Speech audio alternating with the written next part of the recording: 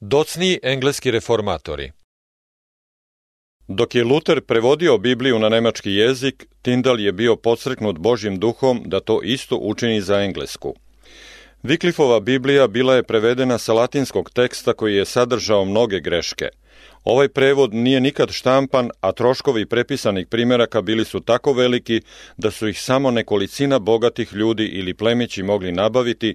Pored toga, Biblija je bila od strane crkve strogo zabranjena i to je doprinosilo da je ona bila slabo rasprostranjena. Godine 1516. godinu dana pre pojavljivanja Luterovih teza, Erazmo je izdao svoje grčko i latinsko izdanje Novoga Zaveta. Sada je prvi put Božja reč bila štampana na izvornom jeziku. U tom izdanju su mnoge greške ranijeg prevoda bile popravljene, a smisao jasnije izražen. Ovo izdanje je mnogim obrazovanim ljudima omogućilo da bolje upoznaju istine i dalo novi podstrek reformaciji. Ali narod je u ogromnoj većini bio još uvijek bez Biblije. Tyndall je bio taj koji je dovršio Wycliffeovo delo. On je dao svojim zemljacima Bibliju na narodnom jeziku. Marljivi student, revni istraživač istine, on je primio evanđelje pomoću Erazmovog Novog Zaveta. Propovedajući hrabro svoje uverenje, on je izjavljivao da se svaka nauka treba ispitati na temelju Svetoga pisma. Na tvrđenje papista da je crkva dala Bibliju i da jedino ona ima pravo da je tumači, Tyndall je odgovorio: znate li ko je naučio orla da nađe svoj plen? Dobro, ovaj isti Bog uči svoju gladnu decu da u njegovoj reči nađu svoga oca. Daleko od toga da ste nam vi dali Sveto pismo, vi ste nam ga sakrili, vi spaljujete one koji ga propovedaju i vi biste, kad biste mogli, spalili i samo Sveto pismo.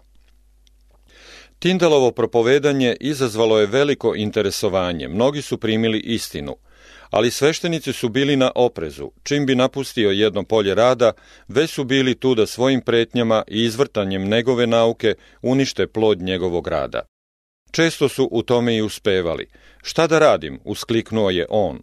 Dok ja na jednom mestu sejem, dotle neprijatelj pustoši polje koje sam upravo napustio. Ja ne mogu istovremeno biti svuda. O, kad bi hrišćani imali Sveto pismo na svom maternjem jeziku, onda bi se sami mogli odupreti ovim lažljivcima. Bez Biblije je nemoguće narod utvrditi u istini. U njegovim mislima je počela sazrevati nova odluka. Rekao je: na svom jeziku Izraeljci su pevali psalme u hramu Jehove. Zar ne treba da se evanđelje govori nama na engleskom jeziku? Zar da crkva ima manje videla u podne nego što ga je imala u prvim časovima svitanja? Hrišćanima mora da se omogući da čitaju Novi Zavet na svom maternjem jeziku. Učitelji i propovednici crkve ne slažu se među sobom. Samo pomoću Biblije može narod saznati istinu. Jedni se drže ovog učitelja, a drugi onog. Svaki od tih učitelja protivi se drugome. Kako možemo razlikovati ko govori pravo, a ko govori lažno? Kako? Samo pomoću Božje reči. Uskoro posle toga jedan učeni katolički teolog uzviknuo je u toku prepiranja sa njime: bolje je biti bez Božjih zakona nego li bez papskih. Na to je Tyndall govorio: ja prezirem papu i sve njegove zakone, i ako mi Bog sačuva život, učinit ću da za nekoliko godina jedan sluga koji upravlja plugom bolje poznaje Sveto pismo nego vi. Čvrsto rešen da Novi Zavet da svom narodu na njegovom sopstvenom jeziku, on se odmah dao na posao. Proteran iz svog zavičaja, otišao je u London i tamo neko vreme nesmetano radio svoj posao. Ali opet ga je papsko nasilje primoralo da beži. Izgledalo je kao da mu je cela Engleska zatvorena i zato odlučuje da potraži utočište u Nemačkoj. Tu je počeo da štampa Novi Zavet na engleskom jeziku. 2 puta je rad bio zaustavljen.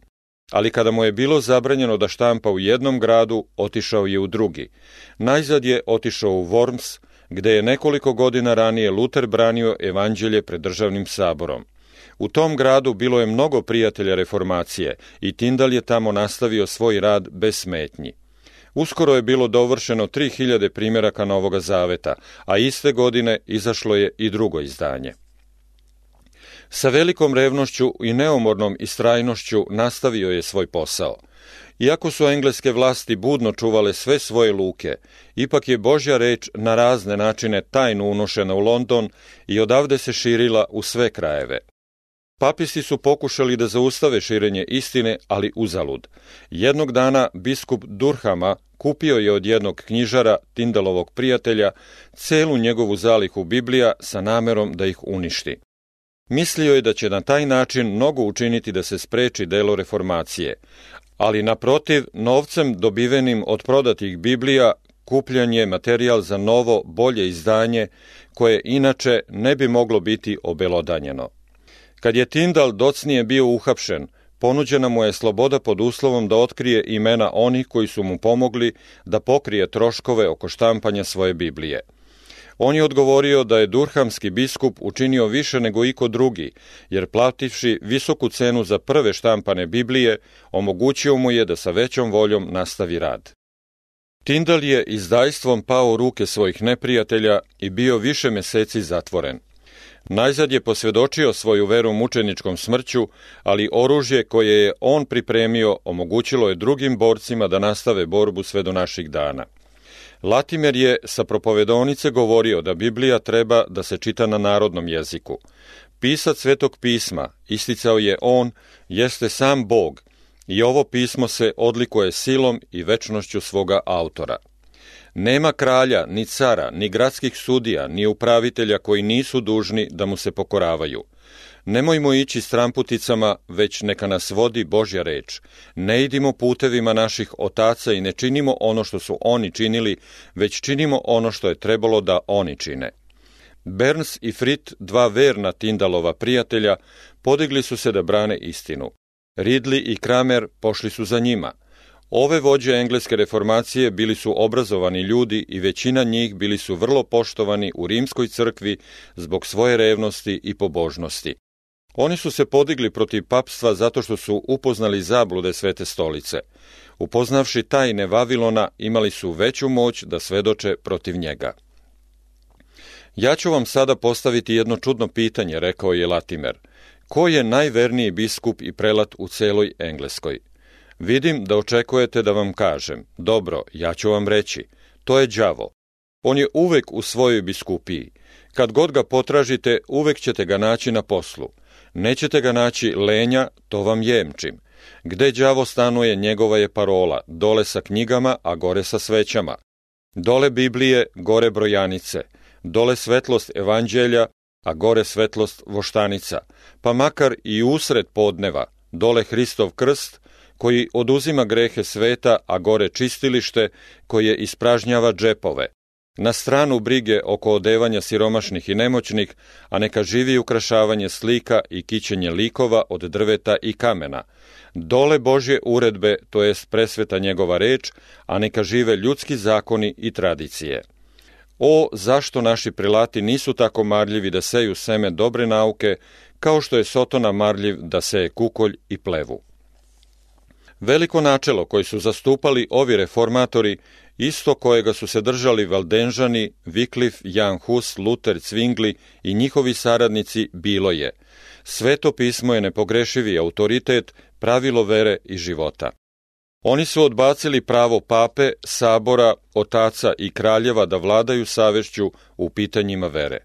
Biblija je bila njihov autoritet i njom su ispitivali svaku nauku i svako tvrđenje. Vera u Boga i njegovu reč hrabrila je ove svete ljude kada su polagali svoje živote na lomačama. Budi hrabar, doviknuo je Latimer svome drugu, koji je sa njime delio mučeničku smrt, pre nego što je plamen ućutkao njihov glas. Božjom milošću mi ćemo danas zapaliti u Engleskoj takvu svetlost koja se nikada neće ugasiti. U Škotskoj nije nikada bilo sasvim uništeno seme koje su posejali Kolumba i njegovi saradnici. Nakon što su se engleske crkve potčinile Rimu, one u Škotskoj sačuvale su stotinama godina svoju slobodu. Ali u 12. veku papstvo se učvrstilo i u toj zemlji i tu je više nego igde utvrdilo svoju vlast.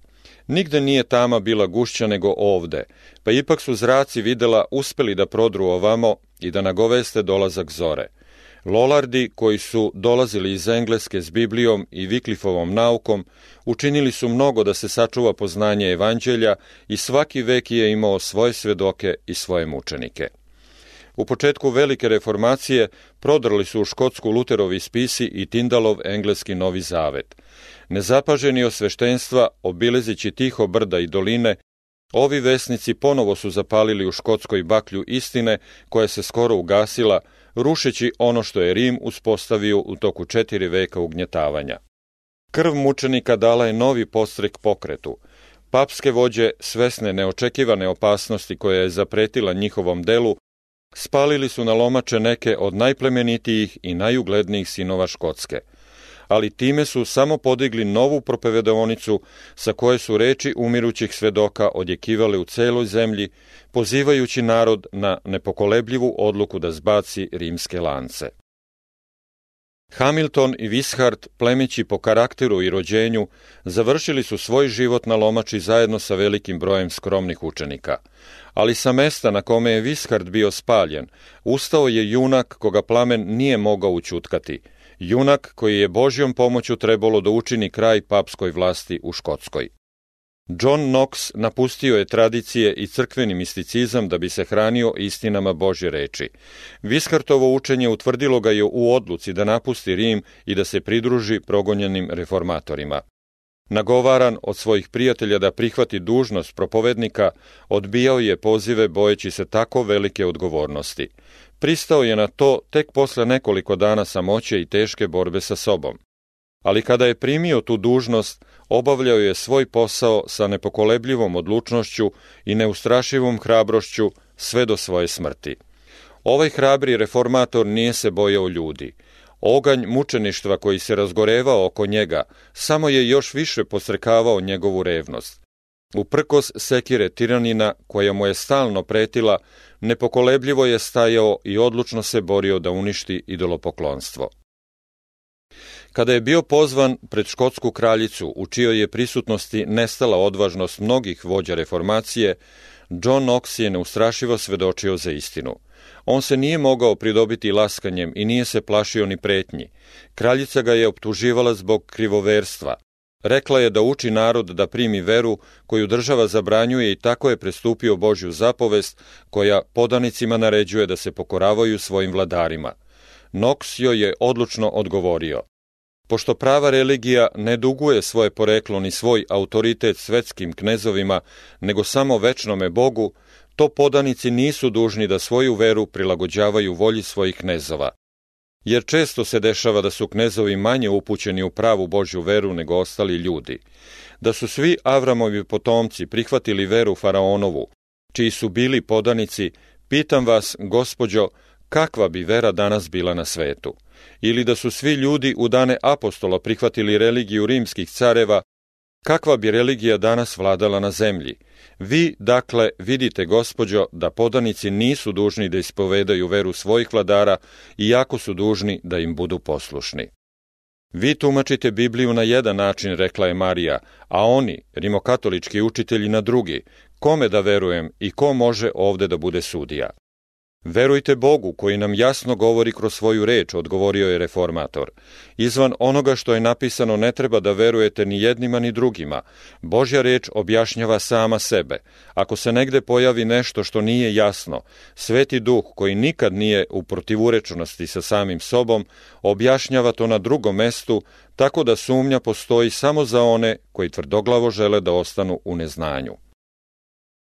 To su bile istine koje je neustrašivi reformator uz opasnost po život iznosio kraljici. Istom neustrašivom hrabrošću držao se svoga cilja, molio se i vodio rad Gospodnji dok se Škotska nije oslobodila papstva. U Engleskoj je uvođenje protestantizma kao nacionalne religije umanjilo progonstva, ali ih nije potpuno obustavilo. Iako je narod odbacio mnoge rimske nauke, ipak je još zadržao dosta njenih običaja. Odbačena je vrhovna vlast pape, ali na njegovo mesto uzdigao se kralj kao glava crkve. Bogosluženje u crkvama bilo je još daleko od evanđeoske čistote i jednostavnosti. Veliko načelo verske slobode još nije bilo shvaćeno. Protestantski vladari su retko primjenjivali okrutno nasilje kakvo je Rim upotrebljavao protiv krivoverstva, ali ipak nisu priznavali pravo da svako služi Bogu po svojoj savesti. Od svih se tražilo da prihvate nauku državne crkve i da učestvuju u bogosluženjima koje je ona uspostavila. Disidenti, to jest svi koji nisu pristajali uz državnu crkvu, vekovima su podnosili veća ili manja progonstva. U 17. veku hiljade propovednika bilo je primorano da napusti svoju službu. Pod pretnjom velikih novčanih kazni, zatvora i progonstva bilo je narodu zabranjeno da prisustvuje bilo kakvim verskim sastancima, sem onih koje je odobrila crkva. Verni koji su želili da služe Bogu na pravi način bili su primorani da se sakupljaju u kakvom tamnom prolazu, u mračnim podrumima, a u neka godišnja doba noću i u šumama. U zaklonjenim dubinama šuma, u hramu prirode, sakupljala su se rasejana i progonjena deca Božja da u molitvi i zahvaljivanju izlivaju svoje duše pred Gospodom. Ali uprkos svoje opreznosti, mnogi su stradali zbog svoje vere. Zatvori su bili puni, porodice su bile razorene, mnogi su bili proterani u tuđe zemlje, ali Bog je bio sa svojim narodom i progonstva nisu mogla da ućutkaju njihova svedočanstva. Mnogi su bili primorani da odu u Ameriku gde su položili temelj dvostrukoj slobodi, građanskoj i verskoj koja predstavlja snagu i slavu te zemlje. Opet kao u dane apostola, progonstva su potpomogla napredak evanđelja. U jednoj odvratnoj tamnici među razbojnicima i lupežima, John Bunyan je udisao atmosferu neba. Tu je on napisao svoju divnu alegoriju o putovanju pobožnog putnika iz zemlje propasti u nebeski grad. Više od 200 godina taj glas iz Bedfordskog zatvora neprestano govori ljudskim srcima. Bunjanovo putovanje hrišćanina i obilna milost doveli su mnoge grešnike na put života.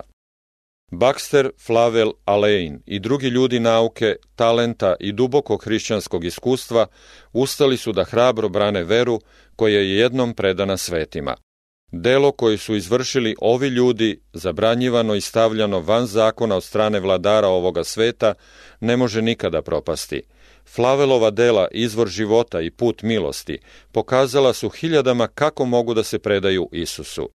Baxterov hrišćanski pastir poslužio je na blagoslov mnogima koji su želeli napredak Božjeg dela, a njegov večni odmor svetih upoznao je mnoge sa odmorom koji još ostaje Božjem narodu. 100 godina docnije, u vreme velike duhovne tame, pojavili su se Whitefield i braća Wesley kao Božji nosioci svetlosti. Pod upravom anglikanske crkve, engleski narod je duhovno propadao, tako da se skoro izjednačio sa neznaboštvom. Prirodna religija bila je omiljena nauka sveštenstva i ona je sačinjavala gotovo celu njihovu teologiju. Viši krugovi su se rugali pobožnima i hvalili se da su iznad njihovog fanatizma. Niži staleži su utonuli u neznanje i poroke, a crkva nije imala hrabrosti ni vere da zadrži dalje propadanje istine. Velika istina o opravdanju kroz veru, koju je Luter tako jasno propovedao, bila je skoro izgubljena iz vida, a na njeno mesto došla je rimska nauka o spasenju kroz dobra dela. Whitefield i oba brata Wesley, članovi anglikanske crkve, iskreno su tražili Božju milost i verovali su da će to postići životom dobrih dela i ispunjavanjem verskih obreda. Karlo Wesley se jednoga dana teško razboleo, tako da je mislio da je došao kraj njegovog života. Jedan prijatelj ga je tada upitao na čemu temelji svoju nadu u večni život. On je odgovorio: ja sam služio Bogu kako sam najbolje znao. Kada je izgledalo da prijatelj koji mu je postavio to pitanje nije bio zadovoljan ovim odgovorom, Wesley je rekao samome sebi: šta, zar moji napori nisu dovoljan temelj mojoj nadi? Bude li me lišio mojih zasluga, tada ne bih imao ništa drugo u što bih se mogao pouzdati. Takva je bila gusta tama koja je pokrivala crkvu, ona je sakrila nauku o očišćenju, oduzela je Hristu njegovu slavu i odvratila pogled ljudi sa jedine nade spasenja, a to je krv razapetog otkupitelja.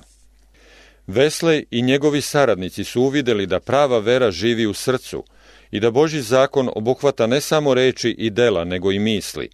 Bili su uvereni da je potrebna svetost srca i ispravno spoljašnje ponašanje i zato su želeli da žive novim životom. Trudili su se da molitvom i postom pobede sklonosti prirodnog srca. Živjeli su životom samoodricanja, ljubavi i poniznosti i strogo su izvršavali sve ono što im se činilo da bi im moglo pomoći da postignu svoj cilj, svetost koja će im pribaviti Božju naklonost. Ali nisu postigli ono za čim su težili. Njihovi napori nisu ih oslobodili ni od osude za greh, ni od njegove moći. Prolazili su kroz isto iskustvo kroz koje je prošao Luter u svojoj ćeliji u Erfurtu. Njih je mučilo isto pitanje koje je i njega mučilo. Kako će se čovjek opravdati pred Bogom? Vatra božanske istine bila se skoro ugasila na oltaru protestantizma. Ona je trebalo ponovo da se zapali starom bakljom koju su češki hrišćani čuvali i predavali u nasljedstvo iz generacije u generaciju. Posle reformacije, protestantizam je u Češkoj bio pogažen od strane rimskih hordi. Svi koji su odbili da se odreknu istine, morali su da napuste svoju domovinu. Neki od njih našli su utočište u Saskoj, gde su sačuvali staru veru. Od potomaka ovih hrišćana primili su svetlost Wesley i njegovi drugovi. John i Karlo Wesley, pošto su bili posvećeni za propovedničku službu, poslati su u Ameriku sa jednom misijom. Na njihovom brodu nalazila se jedna grupa moravske braće. Za vreme tog putovanja nastala je velika bura. John Wesley, suočen sa smrću, osjećao je da nije pomiren sa Bogom. Moravska braća, naprotiv, pokazivale su spokojstvo i pouzdanje u Boga, što je njemu bilo potpuno strano. Već duže vreme, pisao je on docnije, posmatrao sam njihovo ozbiljno ponašanje. Svoju poniznost stalno su dokazivali time što su drugim putnicima činili takve usluge koje ne bi izvršio ni jedan Englez. Za te usluge nisu tražili niti primili kakvu nagradu. Dobro je, govorili su oni, da se naša ohola srca tako ponize, jer naš dobri spasitelj je učinio mnogo više za nas. Svaki dan pružao im je prilike da pokažu krotost koju nikakva uvreda nije mogla obeshrabriti. Ako ih je ko gurnuo, udario ili oborio na zemlju, ustajali su mirno i uklanjali se bez jedne reči žalbe. Sada je nastupila prilika da pokažu da li su slobodni od straha, isto tako kao što su slobodni od ponositosti, gneva i osvete. Za vreme pevanja psalma kojim su počinjali svoje bogosluženje, bura je iznenada podigla talas koji je pokidao veliko jedro, pokrio brod i sručio se između paluba, tako da je izgledalo kao da nas je već progutala morska dubina. Mnogim Englezima se iz grudi oteo užasan uzvik straha. Samo su moravska braća ostala spokojna, čak nisu prekinula ni pevanje psalma. Upitao sam docnije jednoga od njih, zar se vi niste bojali? On je odgovorio, hvala Bogu, ne. Zar se vaše žene i deca nisu uplašili? On je odgovorio blago, ne, naše žene i deca ne boje se smrti. Stigavši u savanu, John Wesley je kratko vreme boravio kod moravske braće i bio je duboko dirnut njihovim hrišćanskim ponašanjem. O jednom njihovom bogosluženje koje se toliko razlikovalo od mrtvog formalizma engleske crkve, on je rekao, velika jednostavnost i svečanost cele službe skoro su me naterali da zaboravim na minulih 17 vekova i da se u mislima prenesem usred jednoga od onih skupova gde nije bilo formalizma i ceremonije, gde su presedavali Pavle Ćilimar ili Petar Ribar, gde je delovao Sveti Duh i njegova sila. Vrativši se u Englesku, Wesley je poučen od strane jednog moravskog propovednika stekao jasno razumevanje biblijske vere. Shvatio je da je za spasenje potrebno da se odrekne svojih sopstvenih dela i da se potpuno preda jagnjetu Božjem koje uzima na sebe grehe sveta. Na jednom sastanku moravske braće u Londonu čitan je jedan odlomak iz Luterovih spisa gde se opisuje promena koju Duh Sveti vrši u srcu vernika. Dok je slušao, Wesley je osjetio kako se vera zapalila u njegovom srcu. Ja sam osjećao kako se moje srce čudnovato ugrejalo, rekao je on. Osjećao sam da se za svoje spasenje uzdam u Hrista i dobio sam osvjedočenje da je on uzeo moje grehe, da me je oslobodio od grehovnog zakona i od smrti. Za vreme dugih godina napornog rada, poniženja i samoodricanja, Wesley je imao samo jedan cilj, da nađe Boga. Sada ga je našao. Shvatio je da se milost ne dobiva molitvama, postovima, milostinjama i delima odricanja, već kao dar bez novca i badava. Kad se utvrdio u Hristovoj veri, Wesleyeva jedina želja bila je da svuda raširi poznanje divnog evanđelja o besplatnoj Božjoj milosti. Ceo svet je moja parohija, rekao je on. Time želim da kažem da na svakom mestu gde god se nalazim, moje pravo i sveta dužnost da svima koji žele da me slušaju objavim radosnu vest spasenja. Nastavio je svoj život vernosti i odricanja, koji sad više nije bio temelj, već rezultat njegove vere, ne koren, već plod svetosti. Milost Božja u Hristu Isusu je temelj hrišćanske nade i ta se milost otkriva u poslušnosti.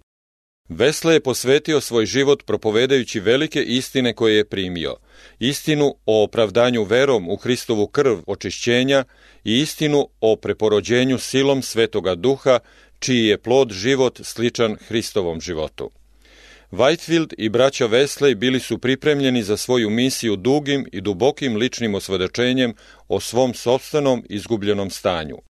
Da bi bili sposobni da sve podnesu kao dobri Hristovi vojnici, trebalo je da prođu kroz ognjenu peć ruganja, podsmevanja i progonstva, i to kako na univerzitetu, tako i nakon svog stupanja u propovedničku službu.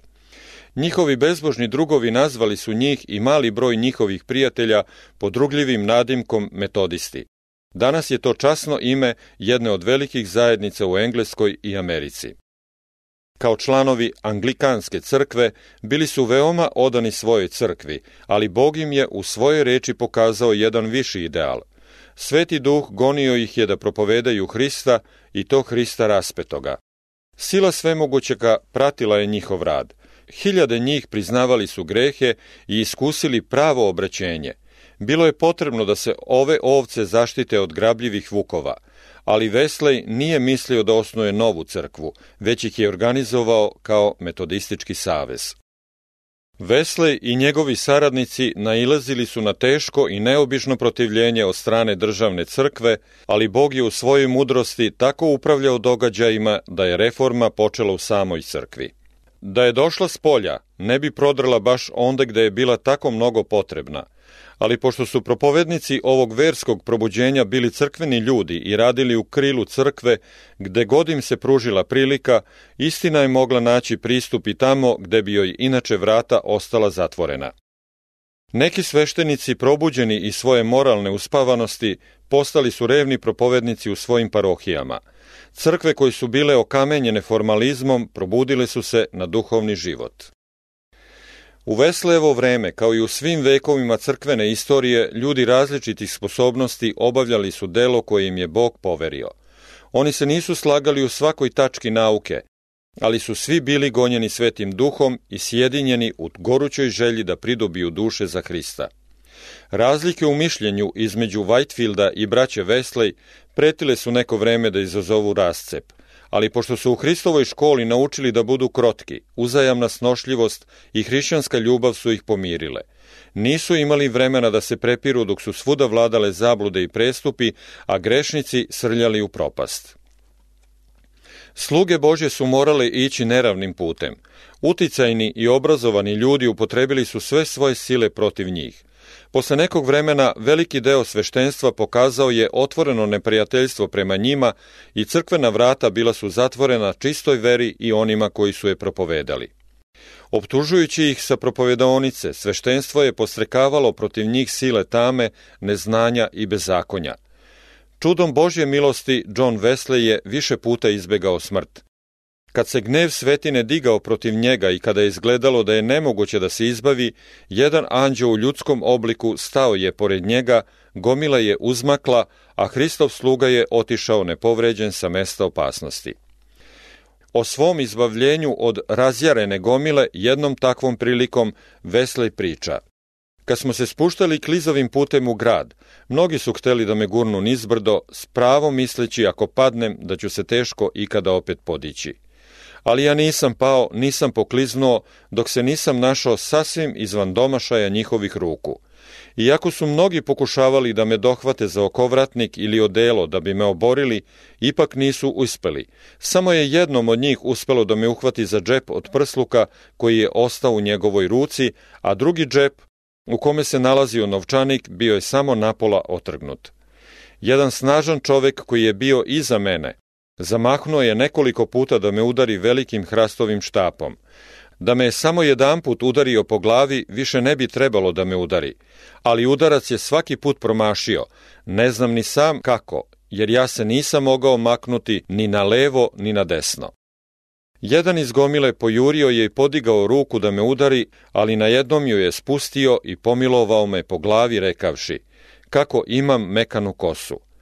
Prvi ljudi koji su se obratili bili su ulični razbojnici, koji su uvek bili gotovi da čine neko rđavo delo, jedan od njih bio je rvač u medveđem vrtu. Sa kolikom nežnošću nas Bog priprema za izvršavanje njegove volje. Pre 2 godine komad cigle okrznuo je moja pleća. Godinu dana kasnije jedan kamen pogodio me između očiju. Prošlog meseca dobio sam jedan udarac, a danas 2. Jedan pre ulaska u grad, a drugi posle izlaska iz grada, ali oba su bila kao ništa. Jedan čovek me svom snagom udario u prsa, a drugi po ustima tako jako da mi je odmah potekla krv, ali ipak ni od jednog udarca nisam osetio veći bol nego da su me dodirnuli slamkom. Metodisti onog vremena, narod i propovednici, podnosili su poruge i progonstva, i to kako od članova crkve, tako i od nevernika koji su bili razdraženi protiv njih. Često su bili pozivani pred sudove koji su to bili samo po imenu, jer je ono vreme pravda bila reda gost u sudnicama. Često su trpeli nasilje od svojih progonitelja.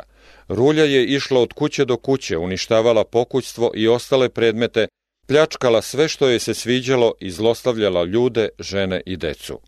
U nekim slučajevima su se preko javnih oglasa pozivali oni koji su želeli da učestvuju u razbijanju prozora i pljačkanju metodističkih kuća, da se sakupe u određeno vreme na određenom mestu. Ovo otvoreno gaženje ljudskih i božanskih zakona ostalo je nekažnjeno. Sistematski su bili progonjeni svi oni čija je jedina pogreška bila što su nastojali da odvrate grešnike od puta propasti i da ih dovedu na put svetosti. John Wesley ovako piše o optužbama protiv sebe i svojih drugova. Neki dokazuju da je nauka ovih ljudi lažna, pogrešna i fanatička, da su novatori i skoro nepoznati, da su kvekeri, fanatici i papisti. Neosnovanost ovih tvrđenja je već više puta dokazana time što je potanko objašnjeno da je svaka grana ove nauke tačna nauka Svetoga pisma, kako ga tumači naša sopstvena crkva. Prema tome, ako je pismo istinito, ovo učenje ne može biti ni lažno, ni pogrešno. Drugi kažu, njihovo učenje suviše je strogo, oni čine put k nebu preterano uskim. To je stvarno bio prvobitni prigovor, za neko vreme jedini. On je temelj 1000 drugih prigovora koji su se pojavljivali u raznim oblicima. Ali zar oni čine put k nebu užim nego što su ga učinili naš Spasitelj i njegovi učenici? Da li je njihova nauka stroža od nauke Svetoga pisma? Posmatrajmo nekoliko jasnih stihova. Ljubi Gospoda Boga svojega svim srcem svojim, svom mišlju svojom, svom dušom svojom i svom snagom svojom. Za svaku praznu reč koju ljudi izgovore, daće račun na dan suda. Bilo da jedete ili pijete ili što drugo činite, činite sve na slavu Bogu. Ako je njihovo učenje strože od ovoga, onda ih treba ukoriti, ali vi ste u svojoj savesti osvedočeni da to nije tako. Može li ko biti za 1 jotu manje tačan, a da time ne izneveri Božju reč? Može li se upravitelj Božjih tajni naći veran ako proneveri jedan deo ovog svetog blaga koje mu je povereno? Ne, on ne može ništa da ukine, ništa da ublaži, on je primoran da izjavi svim ljudima, ja ne smem da Sveto pismo prilagodim vašem ukusu. Vi se morate prilagoditi njemu ili ćete zauvek propasti. Drugi kažu da tim ljudima nedostaje ljubavi. Da li im zaista nedostaje ljubavi? U kom pogledu? Zar oni ne hrane gladne i ne odevaju gole? Ne, ne u tome. U tom pogledu im ništa ne nedostaje, ali oni su tako nemilosrdni u svom rasuđivanju, misle da se niko neće spasti ko ne ide njihovim putem. Duhovno opadanje koje je došlo do izražaja u Engleskoj još pre Wesleya, velikim delom bilo je posljedica antinominističkog učenja, učenje da hrišćani nisu dužni držati zakon. Mnogi su tvrdili da je Hristos ukinuo moralni zakon i da zato hrišćani nisu više obavezni da ga drže, da je vernik oslobođen od robovanja dobrim delima. Drugi, iako su priznavali večnost zakona, izjavljivali su da je nepotrebno da propovednici savjetuju ljude da drže propise zakona, jer će oni koje je Bog izabrao za spasenje biti neodoljivom Božjom milošću navedeni da žive pobožno i pošteno, dok oni koji su određeni za večno prokletstvo neće imati sile da se pokoravaju Božjem zakonu. Drugi koji su tvrdili da verni ne mogu otpasti od milosti ni izgubiti Božju naklonost, došli su do još strašnijeg zaključka da zla dela koja čine nisu u stvari greh niti se mogu smatrati prestupom Božjeg zakona i da prema tome nemaju razloga da priznaju svoje grehe niti da ih pokajanjem napuštaju. Izjavljivali su da i najteži gresi koji ljudi smatraju strašnim prestupom Božjeg zakona nisu greh u Božjim očima ako ih učini jedan od njegovih izabranih, pošto je obeležje izabranih da ne mogu učiniti ništa što se Bogu ne bi sviđalo ili što bi Božji zakon zabranjivao. Ova čudovišna učenja slična su uglavnom učenju nekih modernih teologa koji poriču postojanje jednog nepromenljivog božanskog zakona kao merila pravde i tvrde da društvo samo sebi određuje merilo morala koje je prema tome izloženo stalnoj promeni. Sve ove teorije su nadahnute istim onim duhom koji je još među nebeskim stanovnicima težio da ukloni pravedna ograničenja Božjeg zakona. Nauka o predestinaciji, koja uči da božanska volja unapred nepromenljivo određuje karakter svakog čoveka, navela je mnoge da stvarno odbace Božji zakon. Wesley se odlučno protivio učenju antinomističkih učitelja.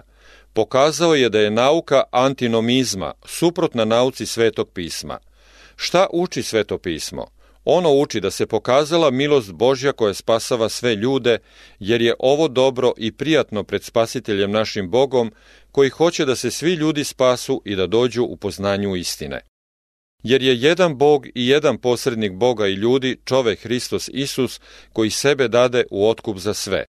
Božji duh daje se dragovoljno da bi svakome omogućio da primi sredstvo spasenja. Tako je Hristos bio videlo istinito koje obasjava svakog čoveka koji dolazi na svet. Mnogi gube spasenje jer hotimice odbijaju da prime dar života. Evo šta je Wesley odgovorio na tvrđenje da je dekalog zajedno sa ceremonijalnim zakonom ukinut Hristovom smrću.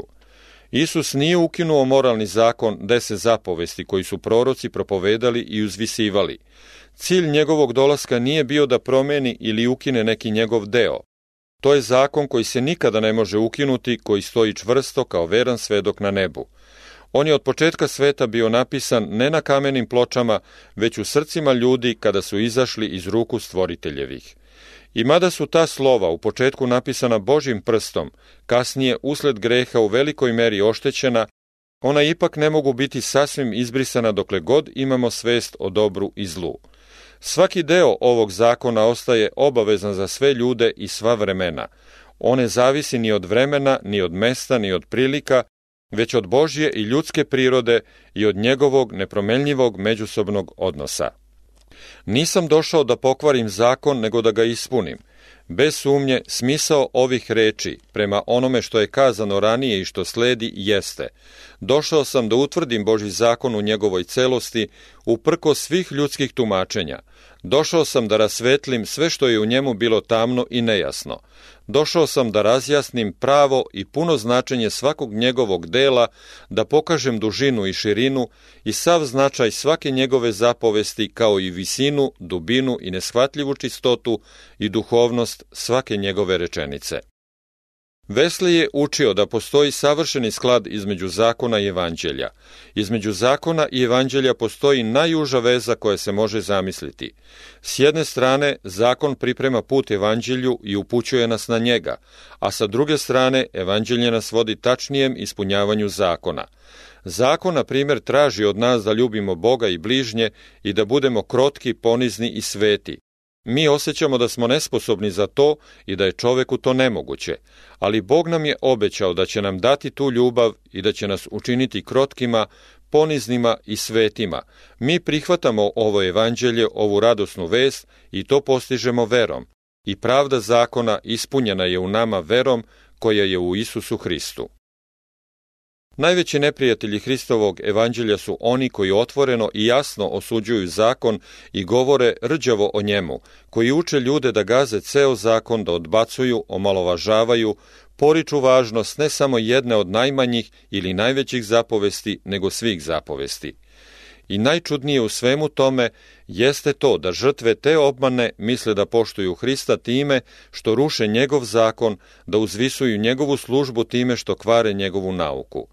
Oni ga poštuju kao i Juda kada je rekao zdravo ravi i celiva ga.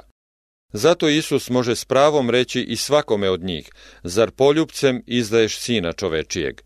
Pravo je izdajstvo poljupcem kad govoriš o njegovoj krvi, a oduzimaš mu krunu, kad odbacuješ bilo koji deo njegovog zakona pod izgovorom da ubrzavaš napredak njegovog evanđelja. U stvari, ne mogu se osloboditi te optužbe oni koji neposredno ili posredno propovedaju veru na taj način što odvraćaju ljude od poslušnosti makar jednoj zapovesti i koji prikazuju Hrista kao onoga koji dopušta da se ukine ili umanji važnost i najmanje Božje zapovesti. Onima koji su tvrdili da propovedanje evanđelja zamenjuje zakon, Wesley je odgovorio: ovo u celosti odbacujem. Evanđelje ne zamenjuje svrhu zakona, naime da uveri čoveka u njegovu grešnost, da probudi one koji još uvek spavaju na ivici pakla. Apostol Pavle izjavljuje da kroz zakon dolazi poznanje greha. Dok čovek ne uvidi svoju grešnost, neće osjetiti pravu potrebu za Hristovom krvlju očišćenja. Zdravi ne trebaju lekara, već bolesni, rekao je sam naš Gospod. Besmisleno je zato preporučivati lekara onima koji su zdravi ili koji misle da su zdravi. Najpre ih treba uveriti da su bolesni, inače vam neće biti zahvalni za vaš trud. Isto tako besmisleno je otkrivati Hrista onima koji smatraju da su im srca zdrava, to jest da nisu grešni. Tako je Wesley nastojao, propovedajući evanđelje o Božjoj milosti, da kao njegov učitelj učini zakon velikim i slavnim. Verno je izvršio delo koje mu je Bog poverio i divan je bio plod koji je mogao da vidi. Na kraju njegovog dugog života od preko 80 godina, preko 50 godina proveo je kao putujući propovednik, broj njegovih sledbenika iznosio je više od 500.000 duša. Ali mnoštvo onih koji su njegovim trudom podignuti iz propasti i poniženja greha da žive uzvišenijim i čistijim životom i broj onih koji su kroz njegovu nauku stekli dublje hrišćansko iskustvo, saznaće se tek pošto cela porodica spasenih bude sakupljena u Božjem carstvu. Wesleyev život pruža svakom hrišćaninu pouku od neprocenjive vrednosti. O, kada bi vera i poniznost, neumorna revnost, samopožrtvovnost i odanost ovog Hristovog sluge bila obeležja i današnjih crkava.